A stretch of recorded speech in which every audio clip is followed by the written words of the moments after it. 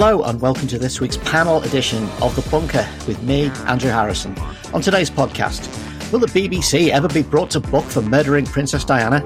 That's what you'll probably be asking after a week of absolute shellacking for the corporation from Tory MPs and the Conservative press. So what kind of crisis is this for the BBC and can it weather it? Plus, we've got special guest Liz Saville-Roberts, MP for Dwyffa Meirionydd and Westminster leader for Plaid Cymru. We'll be talking about the future of Wales and the Union, how the Welsh Government's COVID response compares with England's, and most importantly, why does Britain keep getting nul point in Eurovision? And would an independent Welsh entry with Shirley Bassey and Goki Zygotic Monkey clean up? These important issues will be explored on today's Bunker.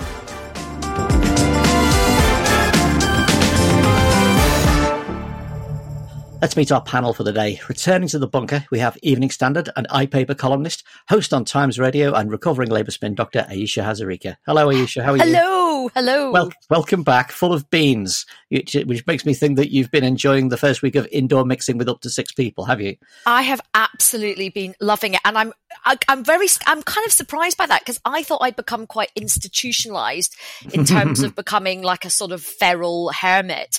But who knew? It seems like I actually really enjoy eating and drinking inside in nice places with other human beings. So no, I've had like a great week, and I was really lucky because on Monday, on the day of the great unlocking, I got to do an outside broadcast for Times Radio, and I got to go and get a sneak preview of the Hockney exhibition, and I went to the Vaudeville Theatre, and we did this outside broadcast inside this really swanky hotel, Browns in Mayfair. So honestly, it was just great. Although I've been eating and drinking so much, I think I've got gout now.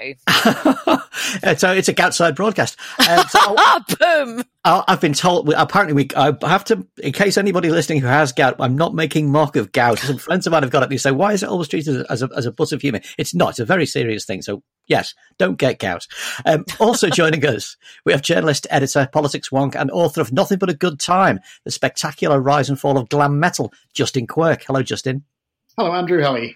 I'm all right. Welcome to the show. As a fellow hardline centrist, Justin, what are you making of Labour's terrible polling since Hartlepool? The latest YouGov has the Tories on an 18% lead. And even if you added Labour and the Lib Dem and the Greens together, they still wouldn't overhaul the government's current poll score. It's not great, is it? I mean, it's underplaying that somewhat. There's no obvious easy answer. And I thought Max Hastings' piece in the Times today was very good, where he was saying that essentially we're still in this position over the last year where all politics has become vaccine politics. And that doesn't just mean that everyone's preoccupied with the disease, but it just means everyone's preoccupied with themselves. So almost nothing from the external world is cutting through. And the two things which probably are people being given wedges of free money by the government and a vaccine program that's worked well. And, I think for Starmer at the moment, you used to think, if he's going to do anything which is going to cut through, it's going to have to be a sort of incredibly aggressive, large-scale public moment of, the variety of like Kinnock taking on militants at conference. I think it needs to be something as big as that. Do you think there may also be kind of negative feedback happening there? The people are seeing how badly the polls are going. They see the fumbling of the aftermath of the last round of elections, and they think to themselves, they're doing really badly, so I can't support them. To a degree, yeah. And I think you see this in everything. I mean, success and failure both have their own energy and, they sort of self-perpetuate. But one thing I would temper all this with is I think at the moment, things are so unbelievably febrile that I slightly take issue with all these sort of pieces that are saying, well, that's it for the next 20 years, demographics, this. And you think of everything we've been through in the last 10 years, from the financial crash to now, things that nobody saw coming and how they have upended politics time and time again. And I do think at the moment, as bleak as things look in the polls, if we have another 7-7, another Grenfell, another wave of the pandemic that we don't get on top of, all of which I don't think are beyond the realms of possibility, things could again tip very, very quickly. So I think things are sort of up in the air still. We're delighted to be joined today by Liz Saville-Roberts, MP for Dwyffa Meirionydd and leader of Plaid Cymru in the House of Commons. Welcome to the Bunker, Liz. How are you? I'm very well, Andrew. Thank you very much for the invitation. And you are at home in beautiful Nevin right now. I'm have to correct you there. It's actually more of a Nevin, and more of a Nevin and a Nevin have different views on being separate to each other. But it's almost a Nevin, and they're equally lovely. Never knows a place on earth. And we're going to be talking about trade later, but we've got to start with this Australian deal thing that came up last week. Very relevant to Wales. Liz Truss seems to have agreed on a zero tariff deal, which opens the UK to Australian beef, other agricultural products, and it sets a really bad precedent for any future negotiations with America. What is this going to mean for your constituents? Well, and because your constituency is a large one, isn't it? There are lamb farmers there. Yeah, I have the second largest constituency in Wales, and much of it is in the Snowdonia National Park. It's upland grazing, which is, for farmers, is all livestock, and the greatest part of it is mountain breeds of sheep, of whom, in the UK, we don't tend to eat that many of the small breeds of sheep. We like our leg of lamb and our shoulder of lamb from the larger breeds. So historically, much of these lambs have been sold to the EU, particularly to Spain and Italy and Greece. And those markets now really are in question. And then, of course, if we are talking about increasing tariff-free red meat being imported from New Zealand and Australia, that really is a source of concern for farmers here. Now, they see the present situation as being really volatile. On the one hand, we know that Argentina, for example, is not selling beef at all, and that's increased the markets for some beef sellers. But in the longer term, we also know that the chief exec of the Australian Agricultural Company reckons that they could sell 10 times the amount of beef that they're presently selling here. And at the same time, Australia is losing their markets in China. China's proving to be very volatile. So it's just a source of anxiety. It was predictable. I think one of the things, nobody wants ever to be saying, well, this is what could actually happen. But the hard reality needs to be brought back to Liz Truss, that we had our markets were a couple of 100 miles away, and now you're talking about thousands upon thousands, and you're disregarding animal welfare precedents, and you're disregarding the environmental consequences of some of the farming practices in Australia as well. I saw you told BBC Politics Wales that what Welsh farmers are waking up to now is that the Prime Minister breaks his promises. And I just thought, join the club. There's a lot of it about, isn't there? There are a number of different people from different backgrounds who have heard the Prime Minister say wonderful things to him. I remember him saying this to the DUP a couple of years ago. And then suddenly the volte-face on the part of the Prime Minister is really easy, and he leaves people staggering in his wake. What's Plaid's stance towards the Australian deal? I mean, obviously, all opposition parties and all people who don't support the Conservative Party are sort of in the same boat right now, which is we can't do much about it. What is Plaid's policy towards this particular trade deal? First of all, any deeds of these sorts should be brought back to Parliament. They should also be voted upon. I mean, as what happened, by the way, in somewhere like Belgium, that for these sorts of trade deals, they should be voted on by the constituent parliaments of the nations of the United Kingdom. That would happen in Belgium, for example. And there should be a veto. There shouldn't be the means for the government to be able to override the interests of the other nations of the UK. And I think all the first ministers have spoken out in Scotland and Northern Ireland and Wales against these trade deals. And it looks as though even say that the House of Commons, Westminster itself, will be pretty insignificant. So we're setting precedents into the future with a government that is very comfortable with its majority, but that will have immense implications for our farmers here, but not just our farmers, but for a whole range of food producers into future. They're setting processes in motion that we're going to have to live with them for decades to come, and they're not being held sufficiently to account.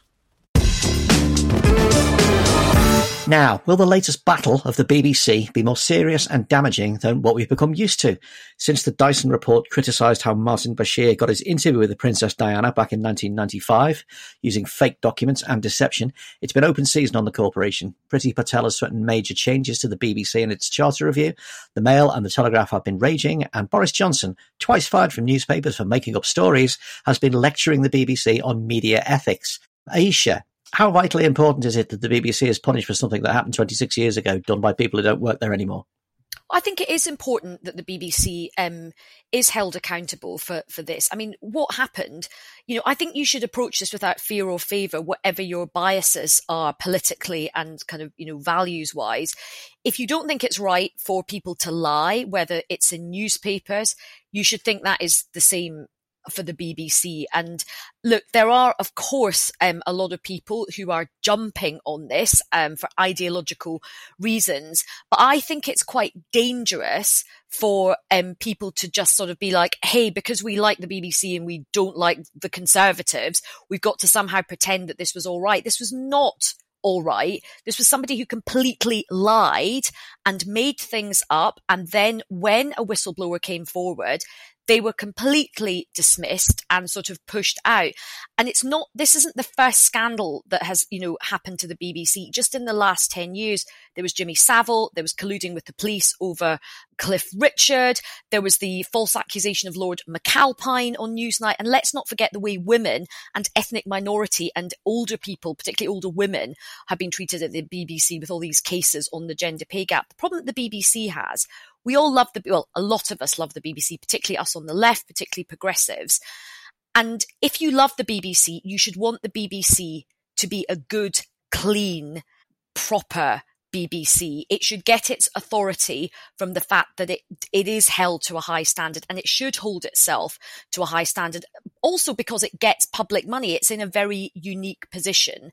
So I think, the BBC's in grave danger right now. Let's not kid ourselves. There's a lot of opponents sort of circling. But I think we do for those of us who love the BBC, as we all do, I think we do it a disservice if we sort of try and sweep all of this under the carpet and say it doesn't matter. It does matter. Ethics in journalism, whether it's in newspapers, whether it's in tabloids, whether it's in broadsheets, whether it's left wing, right wing, whether it's in broadcast, it does matter. It has been a bit rich, though, hasn't it? Watching newspapers that routinely interview people under false pretenses, have gone through their bins, have hacked their phones, turning around and lecture the BBC about ethics. They would have done this and more. And that it's absolutely a large part of it is revenge for being scooped, surely. Absolutely. But just because two wrongs don't make it right, just because bad newspapers have done things, it doesn't mean that the BBC gets a free pass because we don't like those newspapers and what they've done in the past. You've got to try and aim for better standards in public life, whether that's in the media, whether that's in politics, whether that's in the law, in all the big institutions in society. And of course, you're absolutely right. Most newspaper editors would have killed to get that scoop. I spoke to Andrew Morton, who's very close to Diana. He was her biographer. They worked together on the books. And he said that, look, she did want to tell her story. He worked very closely with her. She was also very frightened about the palace finding out. Marmaduke Hussey, who was the chairman of the BBC at the time, his wife was a lady in waiting. So they were very worried it would get back to the palace. But what Andrew Morton said to me was, Martin Bashir half scared Diana to death with a lot of his deception. She was already having a difficult time and she did want to get this stuff out. But, I interviewed him on Sunday and he was making the point that, this didn't change the substance of what she said. But he did frighten her. He told her that she was under surveillance. I mean, his words were he kind of scared her half to death. That isn't right, Andrew. That's not, that shouldn't come from a tabloid and it shouldn't come from the BBC. And also, it's all with the BBC, it's the cover up. It's always bad things happen to any organisation, but it's how you deal with it. We have to make sure that the BBC is now not just, completely weakened. And that is going to be the big challenge for the BBC going forward.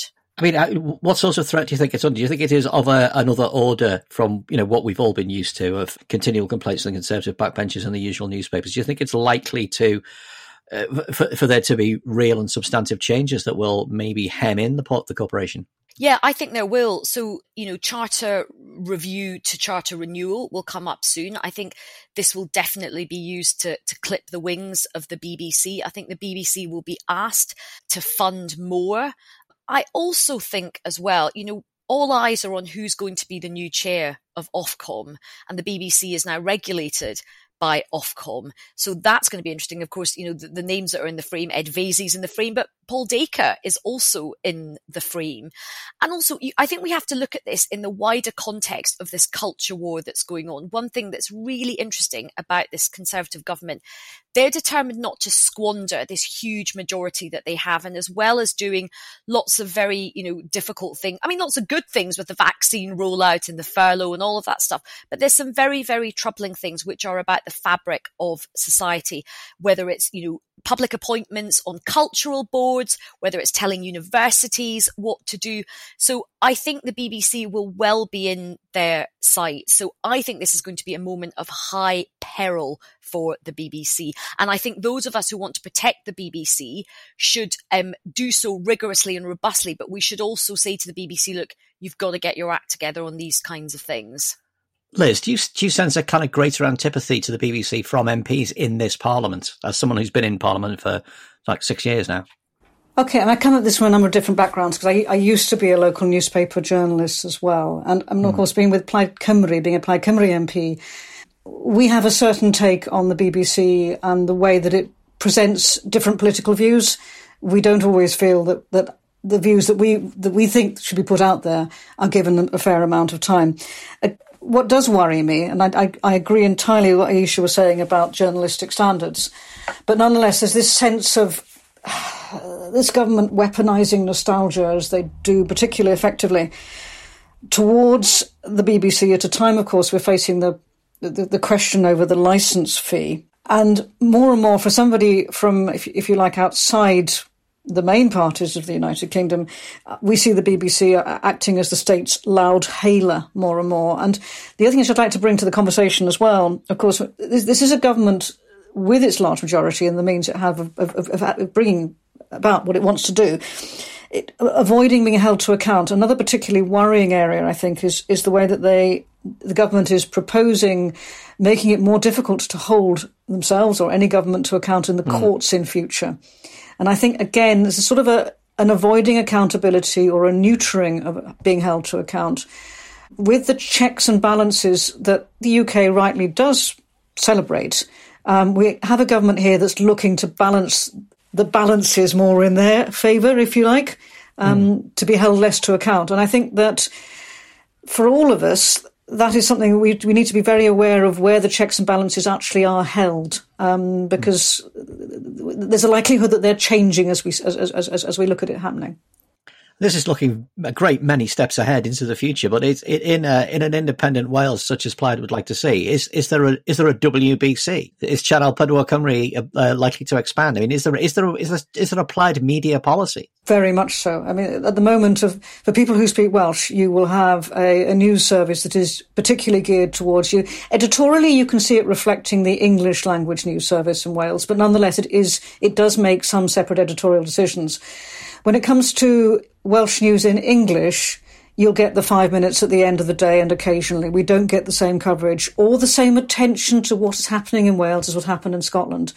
And this matters. It doesn't just matter for Plaid Cymru and our agenda. It actually matters for, if you're thinking that the Senedd in Wales deals with the major issues of health, of education, of planning, of developing the economy. But to come back to health, interestingly, of course, in the last year, people have really seen how health does operate in a different way in Wales. Our media doesn't cover that particularly effectively. You know, there'll be whole swathes geographically of the country where you can't get a story in at all. But I said the last year has been interesting in raising people's awareness. Actually, things do happen in a different way. And, there's a question there for how the BBC plays to catch up with that and whether it can afford to catch up with that as well, which is something else we were pushing for. Justin, Diana is a strange and totemic figure, isn't she? I mean, in parts of the country, she's almost a goddess. In other parts of the country, other parts of society, she's a thing that happens in the newspapers that they don't read. The kind of maudlin tone of the reports over this issue of the past week have been really incredible. The Mail was saying that Bashir robbed Harry and William of their precious final years with their mother. I mean, it's not like she was dying of a disease. She was, her life was ended in many respects by the behaviour of those self-same newspapers. Are we ever going to get over this Diana fixation, or do you think it's going to become entrenched as the years go by? I mean, it's very odd, isn't it? I mean, I was thinking this at the weekend, how baffling much of this story must be to anybody who's under the age of 30. I was thinking it would be like me at an equivalent age reading about, something that had gone down between Harold Wilson and Kenneth Wolstenholme. And I mean, I think to Aisha's point, I think she's right that, there is a general issue that you have to be morally consistent here about, journalistic standards and ethics. But I think one of the problems at the moment with the public debate is that because this stuff is being so weaponised by the government, there's no sense that anybody is making those arguments in good faith. But I think when you have a political movement which is filled with these people who, have, say, left jobs under a bit of a cloud and been rehired almost immediately, giving these lectures about how other organisations should be behaving in that regard, it makes it very hard for people to take those arguments in good faith or seriously. And I think that's when it becomes, an incredibly sort of toxic discussion. And, and I think to Liz's point as well, one of the things interesting with that huge majority the government have at the moment is they're incredibly sort of brittle and insecure. Like, you don't get any sense, like, given the huge majority and the leeway and the power they have, they constantly seem to be in this kind of reactive crouch position where everything has to be attacked and, nothing can be engaged with in a constructive way. Yeah. It's quite hard to sort of, bringing together the media and the political response. It's quite hard to reconcile agony of Diana's kids, poor Harry and poor William, with the other, perpetual story that appears every day, which is, new age madman Harry and his unsuitable wife. Oh, I wonder why the papers are calling her unsuitable. What can it possibly be? These two stories are now in the papers every single day, and they're not exactly compatible, are they? No, not at all. And I think, one of the great ironies in this being, you can exactly imagine the tone of voice nowadays that those same papers would be taking about, a woman who held the hand of AIDS patients, complained about, her treatment by her husband, and championed charity work in the developing world. You can imagine, were she coming out with that stuff nowadays, what the tone of the criticism and the argument would be. And woke virtue signalling. Of course, yeah. And, and I think there's, as I say, there clearly is something went very wrong around that interview being procured in the first place. But I think, the idea that these arguments are being made in good faith or with any hope of a constructive outcome seems like something of a stretch to me. Aisha, just to wrap it up, I mean, the kind of the defining response to politics and nowadays just seems to be a sense of powerlessness, that these things are just going on above us and our votes don't matter and they're going to happen whether we like it or not. Do you think there's anything that listeners can do to sort of make, not directly affect the way the BBC Charter Review is going to go, but to directly or even indirectly affect the attitude towards a free media in this country? Let's not over dramatize it. We do have a free media and we'll continue to have a free media, but to have, free of undue influence, shall we say? I mean, I completely empathise with that feeling of being powerless. I think that's a real psychological collective frustration that so many people have at the moment. But this is the problem. I mean, this is a much bigger question really about politics, Andrew. I mean, if Boris Johnson had not got that huge majority, then I think we would be in a very different position. And I think Boris Johnson's ambitions are actually more ambitious than Thatcher's in some ways. I think he does want a kind of quite strong cultural revolution. And I think the problem that we all have is that the left and progressives are so busy fighting each other that the right just gets stronger and stronger and stronger. And, newspapers and the media, believe it or not, I work in a lot of newsrooms. I never go into conferences where people go, what kind of right-wing agenda can we peddle today? Most journalists that work in newsrooms are probably pretty left of centre, to be honest, but they are reflecting what a lot of their readers are thinking, same with viewers. It's a really difficult situation. What I do have an anxiety about, just picking up on something that Liz said.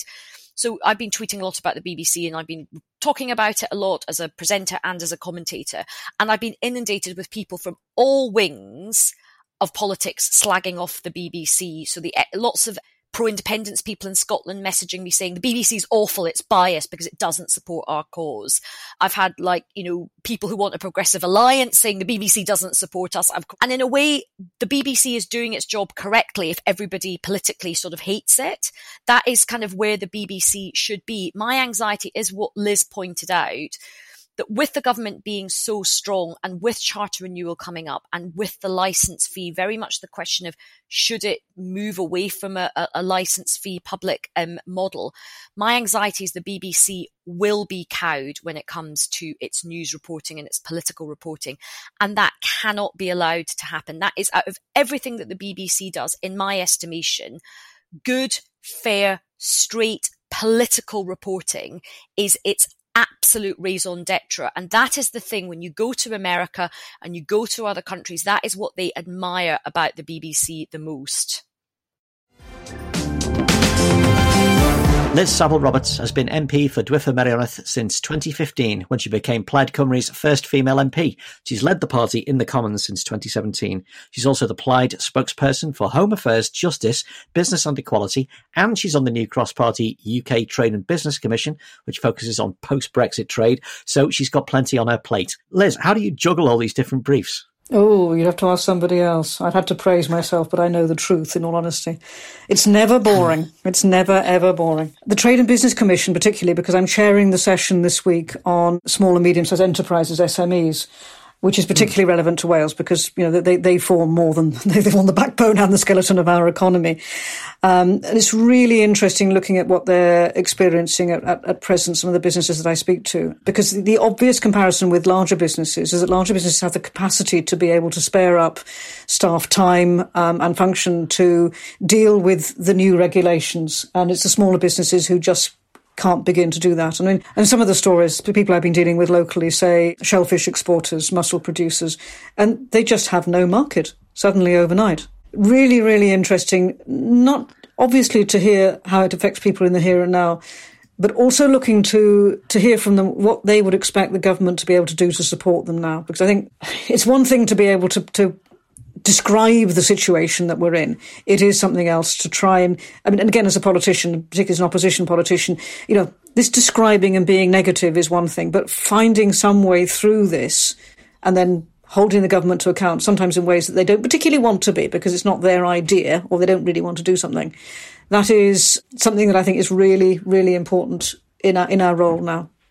The excuse of teething problems for Brexit has won very, very thin. We're now, 4 or 5 months into the end of the transition period, but a proper Brexit is here.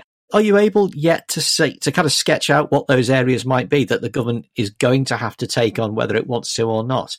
Because, as you say, your initial work with SMEs, the kind of businesses that are at the sharp end, particularly import and export of highly perishable goods, is it possible for you to kind of give a picture of these other things that, you know, that they're going to have to deal with, whether they like it or not, the government?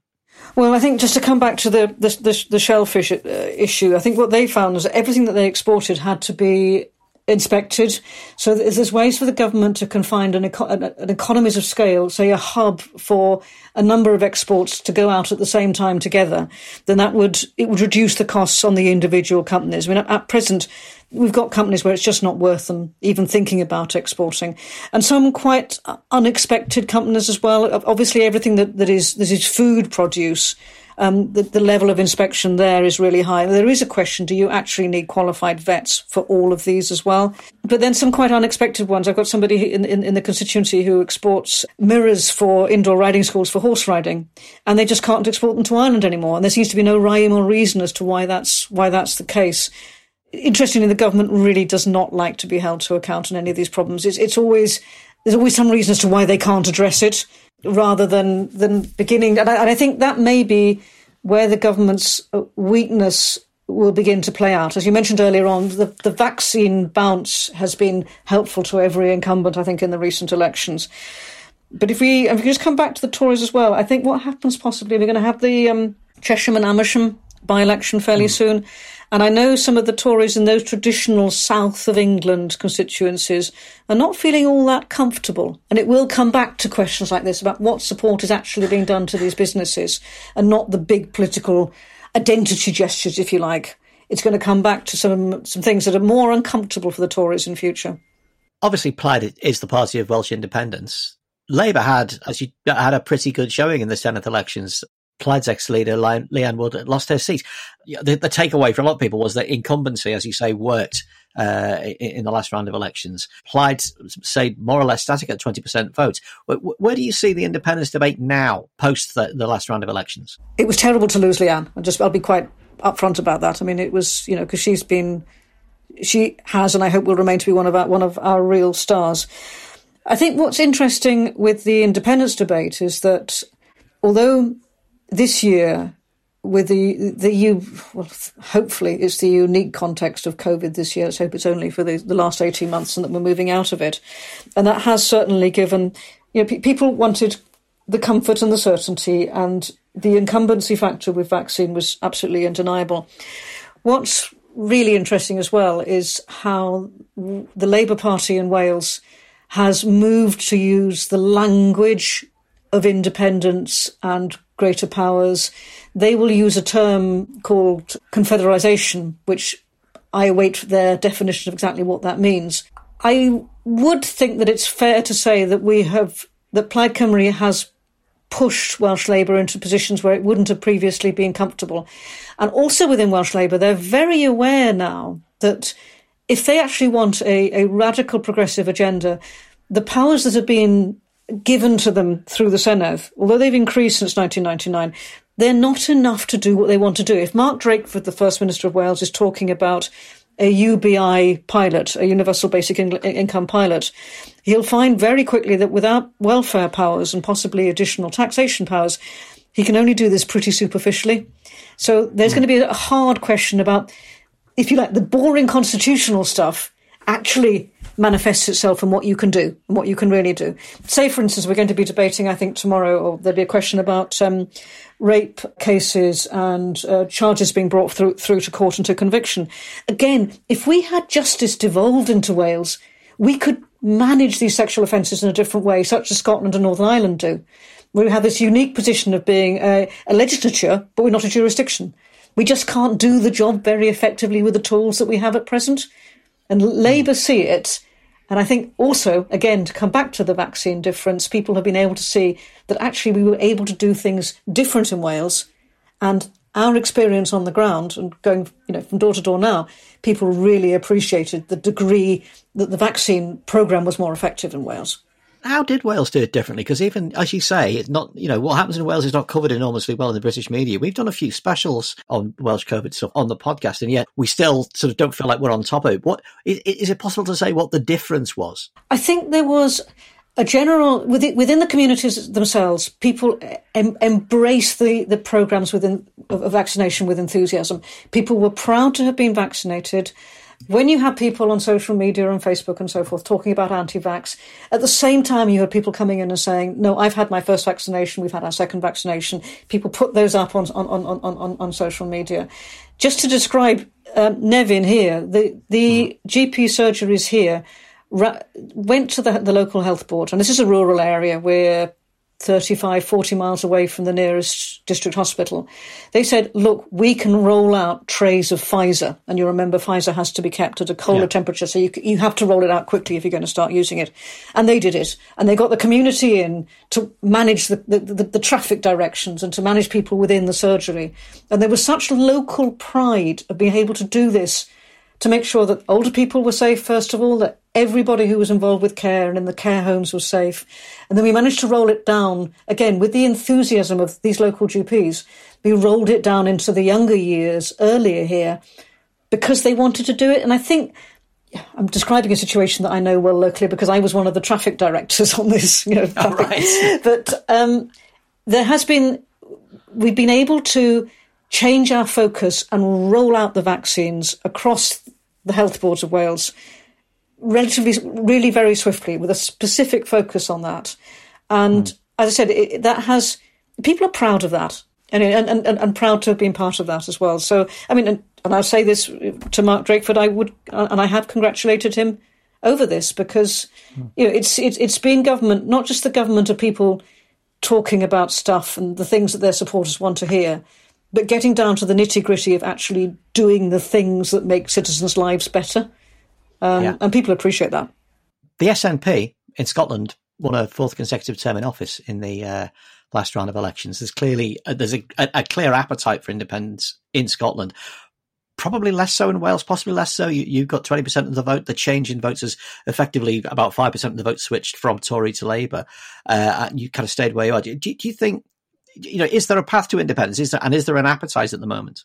Or politically, do you kind of have to wait till Scotland is done, as it were? There will be news coming out of Northern Ireland and there'll be news coming out of Scotland over the next 2-3 years or so. And we will always be looking at our own situation in relation to those. I mean, Wales, of course, historically is a completely different setup to Scotland. We didn't have the institutions that Scotland possessed over the centuries, and the way we didn't have the same educational institutions. As I mentioned, we don't have a jurisdiction. We don't have the same structures. What has happened over the last, if you like, since 2014, since the first Scottish referendum, has been a growing awareness of what greater powers would mean, and a discussion about what independence means. There has been the growth of a movement called Yes Cymru, extraordinarily successful, reaching out across political boundaries, across political lines, and particularly amongst younger people. There is a lively discussion of what can we do? Why can't we do this? Why are we being held to account from somebody in Westminster? And actually, with vaccines, yes, we can actually do it better. It's a growing debate. It's a different position to Scotland. It's obviously an extremely different position to Northern Ireland. But we're not in the place that we were 6 years ago. And if the momentum continues, then I think that there will be the demand for independence, or something approaching independence, is a momentum that's going to continue in the same way. And finally, just before we move on, obviously, for a lot of English people, on the progressive side, as well as anywhere else, the notion of, of the union breaking up is saddening. I mean, we want to be part of bigger things. That's why we were against Brexit. It's almost like a kind of a Brexit of the British Isles. What would be your message to English people listening to this? You think, I don't want Scotland to leave. I don't want Wales to leave. Well, the question, what is it about leaving that is the problem? And is it really leaving, or is it a growing in parity of esteem? Because at present, England is the anomaly in not having its own parliament, but nonetheless it is the MPs of England who decide how much money that Scotland and Wales get, to all effects and purposes. So we have this anomaly in that respect. And at the same time, actually, this government is going to reduce the number of members of parliament in Wales from 40 to 32. So actually our representation in Westminster is even more weighted against us, if you like. Yeah. And for me, I'm from South East London originally. I went to college in Aberystwyth, and I've been backwards and forwards, but settled here very, very fortunately. And to me, one of the great things that I've seen with the independence movement in Wales is a growing confidence in people of being able to take control of their own destiny, and not being told by somebody else how to do. But the flip side of that is also not complaining and expecting somebody else to do things for you. So that the parity of esteem, it doesn't need to be. It's not a matter of being against England. And it's not a matter of putting up the barriers. It's a matter of being able to build here more effectively than we can presently do. And that surely in the end, and obviously for all politics, what we've seen in the Brexit experience, all politics needs to be global. But then within that global politics, this particular little nation would have a better result for itself and hold itself better in the world if we could be speaking more for ourselves as well. And there's models of this happening in other places. It hasn't got to be, the union hasn't got to be like this. We can be so much better if we are more empowered across the nations of the United Kingdom. Your car, your toaster and your washing machine all depend on them, and now there's a global shortage of them, computer chips and semiconductors. Global producers are warning that the shortage could last for over a year, with companies like Ford claiming it's already cut their profit forecasts by over $2 billion. How do we get from chips with everything to chips with nothing? Alex T. Williams is an economist and a researcher analyst for Employ America. I'm Alex Williams. I am a research analyst at Employ America, which is a US-based think tank studying the macroeconomy and working to produce tighter labor markets. So I had a New York Times article about the shortage of semiconductors sort of across the global economy. Semiconductors and electronic products generally have big, complicated supply chains. There are a lot of issues and unbalances in the sort of global supply chain and global value chain right now. For semiconductors, this has created an issue where there are substantial shortages of specific end products to consumers. The range of products that use chips nowadays is mammoth, and so a slowdown in the availability of those chips has the potential to have significant knock-on effects.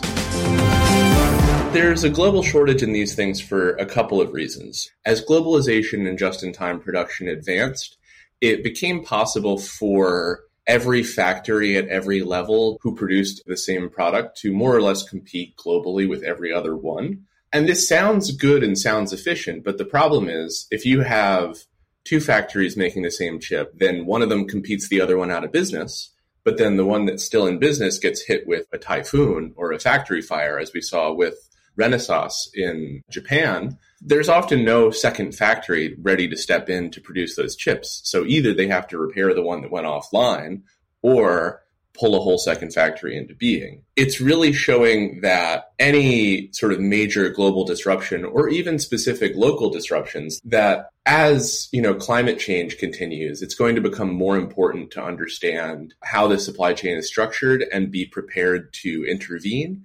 And maintaining fragile supply lines is not a wise choice going forward.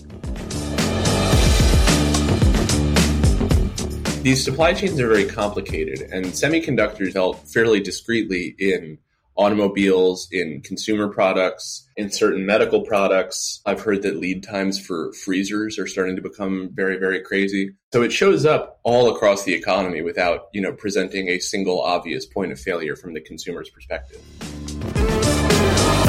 Part of the reason we aren't talking about this enough is supply chains are fairly distant from the consumer imagination. You just go to the store and the things are on the shelves, or you just click purchase and it shows up on your doorstep. There's sort of an assumption that, everyone out in the economy, the free hand of the market, all of these upstream suppliers are going to sort these things out for themselves. And the problem is they're a little bit like, an audio producer or an offensive lineman, in that if they're doing their job well, no one notices. But the second they stop doing their job well, everyone can't do their own job and also doesn't really notice the fact that they weren't thinking about how the sound engineer was working before. Finally, why Italy? Should they have won it? It's the Monday after Eurovision, and Britain is indulging in the traditional pastime of moaning about why we came last. James Newman scored the famous nul point on Saturday, only the second time the UK has scored nothing after Gemini in 2003. And Britain has finished in the bottom half of the leaderboard in the last 9 consecutive contests.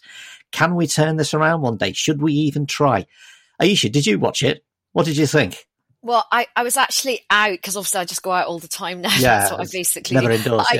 I came in and I just saw the end when Italy was declared the winner, and then they performed, and I couldn't work out if I was A, really drunk, or B, not drunk enough. I was like, what is this? What is this? It was just hilarious. But I did wonder, maybe I felt so sorry for the British guy. But the thing is, what we don't understand in this country is that the Eurovision Song Contest is not about a song which is like a commercial song, which might sound good. It is about a performance. It's about theatre. It's about a show. It's about camp. It's all of that. And I just think the penny hasn't dropped for us. I did wonder, maybe, did we just not have enough flags? Would that have helped, basically, in terms of our quest? But it just I thought, how can we be so good at music? We just put the Brit Awards on, which I went to, which is just amazing. And then how can we be so crap at Eurovision? One of the standing theories of this is we are now the no mates of Europe. We've annoyed everybody. So not only do we not get evaluated on the song, but we don't get evaluated on the country either. In fact, we're a tarnished brand, and we're never going to get votes because of Brexit. What do you think? But then I remember back in the day when Terry Wogan was doing the commentary, and we were still hated. This is way before Brexit, and we were still hated then, although he used to make jokes about it was all about the fishing quotas and things like that. So I don't think it's just because of Brexit. I think we just don't seem to understand the spirit of Eurovision. Well, there was a great analysis on Twitter, where else, by the writer Kit Lovelace, and a musicologist as well, who basically worked out what does make a Eurovision song work, even down to the kind of beats per minute and the fact that, paradoxically, a minor key tends to win. People want bangers in minor key, so sad bangers seems to work, which surprised me. Sad banger, that's how I feel right now. Well, exactly, yeah. But, watching it, I thought, a good 70% of these songs sound like amazing Pet Shop Boys B-sides that you've never properly heard before.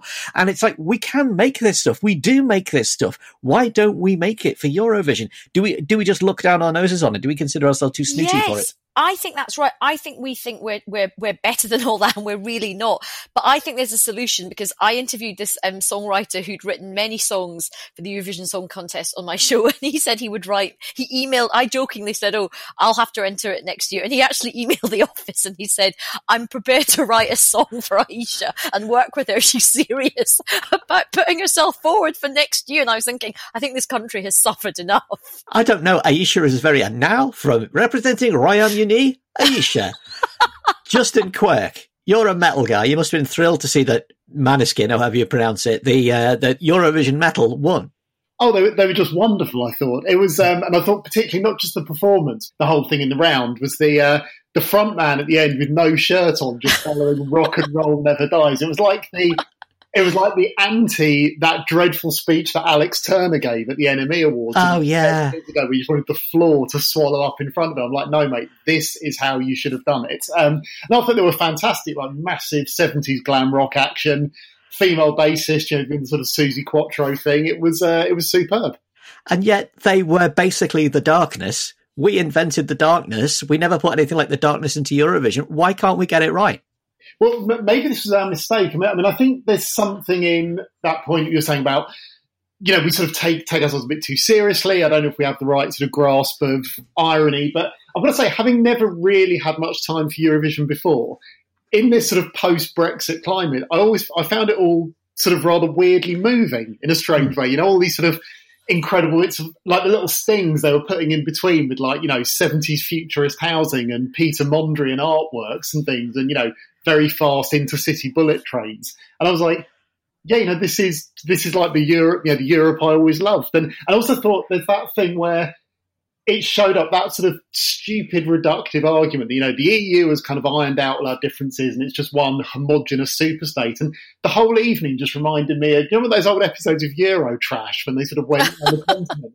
Yeah. And found this sort of incredibly distinct, localized form of complete lunacy in every country they went to. And I thought, the Russian performance with that incredible woman that was sort of dressed like Lee Bowery meets Missy Elliott. And and she's like Daleking around the stage in a traditional Russian doll outfit. It's astonishing. She was incredible. And then, that, and then I think it was the Icelandic one where they were all dressed like some strange sort of Christian youth group, but playing these sort of circular synths that all joined into one kind of giant mechanoid synth. They were my favourite, yeah. They were like the Icelandic hot chip, and I thought they should have won it. There was a heavy sort of Thomas Bangalter vibe to it. It really reminded you of, it's a very, very big continent, and, these distinct sort of local differences are all still there. They haven't been flattened out, and, long may that continue to be the case.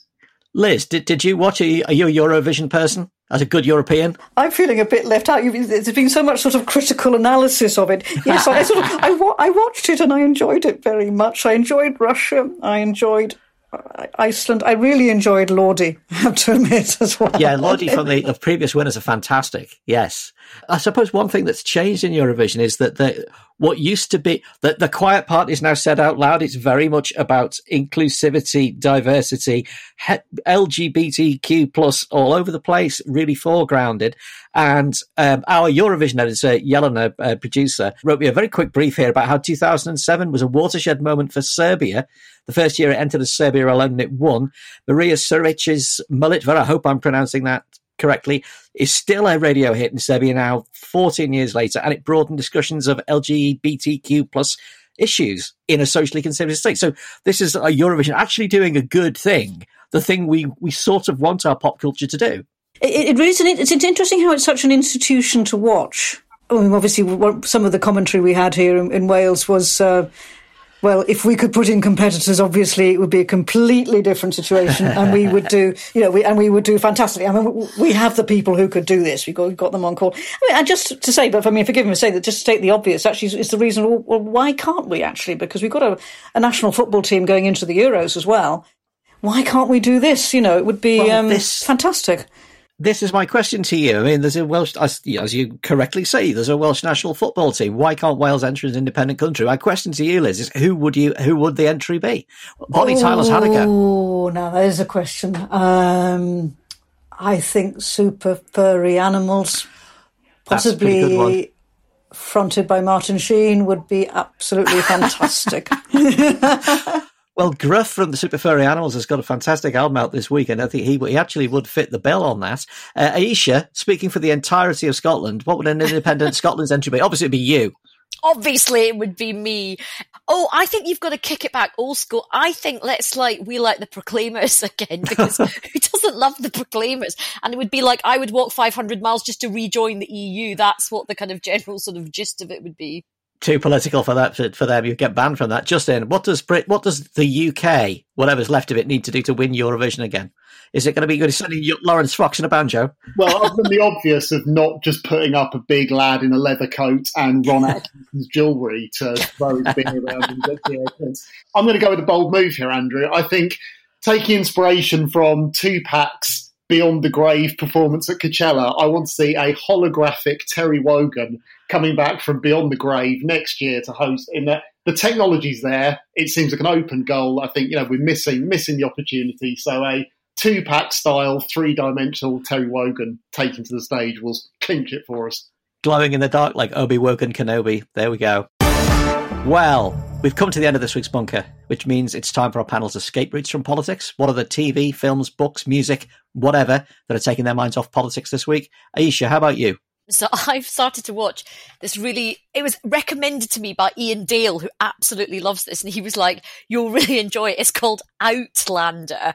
And it's this big sort of silly epic thing about this woman that gets trapped in time and goes back to Scotland, and it's all about she falls in love with this person and they're battling the redcoats. And I have to say, I'm normally quite a unionist, and it's made me really pro-independence. I actually think if the SNP want to get a majority, they should just make everybody watch Outlander and everybody will want to go independent. Basically, it's terrible. I think I'm becoming an independent supporter now watching this, which is weird. Liz, how about you? You've got any disgraceful anti-English propaganda you'd like to recommend, like Aisha just did? Well, I know what I'm going to do because it stopped raining for the first time in 3 days. I'm going to clean out the chicken shed. It's not in the least glamorous, but it's a real change from doing politics. But if Aisha wants some suggestions, I've got a whole host of books for her to read. But Liz, that's very chicken sheds are very cool now, because when Meghan and Harry did their Oprah "Were you silenced or were you silenced?" interview, they at one point were in they were in like a chicken thing. So that's very on brand at the moment. Well, we've only got room for 6 chickens, so I'm not sure how many interviews we could do out of it. Chickens, they're so hot right now. Justin Quirk, what about you? The escape route is the absolutely wonderful Gods of Snooker on the iPlayer, which is the 3-part retelling of the sort of rise and fall of the lunatic golden age of snooker from about late 70s to late 80s. It's absolutely brilliant. Even if you have no interest in the sport, it is the most brilliant portrait of what a strange, odd place the country was at that time, and how in these sort of towering figures of like Steve Davis and Alex Higgins, this sort of cultural rift that split the country was sort of played out in front of millions of viewers. That sort of Cavaliers v Roundheads idea, but it's absolutely brilliant. Wonderful soundtrack, amazing archive. I cannot recommend it enough. It is absolutely incredible, isn't it? It's like 6 Raging Bulls all in the one series. It's just, and these odd things like Steve Davis comes out of it as this really unusually thoughtful presence, where he essentially says, look, we were a analogue of Thatcherism, and there were people like me who towed the line and cleaned up and did very well, and then there were these people like Jimmy White and Alex Higgins who were kind of unmanageable and got left behind. But it's so brilliant. It is. It absolutely is. My escape route is an album that's coming out in a couple of weeks' time called Too Slow to Disco Yacht Soul, where the classics of soul are reinterpreted in the yacht rock style. Tavares, the Pointer Sisters, Peebo Bryce and Chaka Khan are on here doing the classics of soul in a super yacht style. Honestly, it is the most relaxing thing you can possibly listen to. Quincy Jones taking it to the streets. Billy Paul doing Let Him In. Someone's knocking at the door. Someone's ringing the bell. It's just, it will take all of the pain and misery out. And I'm imagining, Liz, I'm imagining myself sitting outside the Tycock pub in Neffin with a pint and this on and just feeling all the woes of the world ooze away. Yeah, Stuart of Tycock does like his reggae too. And you can hear it from miles away. I'm setting off right now. for a pint in the Teacock. And that is the end of this week's Bunker. Thank you to Aisha Hazarika, future Eurovision contestant. Thank you very much. Neil Poir, I think I've got a vision into the future. Thank you to Justin Quirk, King of Rock. Thank you for having us, Andrew. And thank you to our fantastic special guest, Liz Saville-Roberts. Oh, diolch yn fawr iawn. Was that thank you in Welsh? Yes. Right, okay, great. Thank you too. My Welsh is terrible. Awful. I'm worse than Amanda Holden. We'll be back tomorrow with another Bunker Daily and the full-length show this time next week. Do follow us on Spotify, Apple Podcasts, or your favourite app. Remember, you can back the Bunker on Patreon. Just search Patreon Bunker Podcast. You can get the podcast early, get our splendid merchandise, and access to our live Zooms. And of course, back us again on We Salute on the show. And here are some now.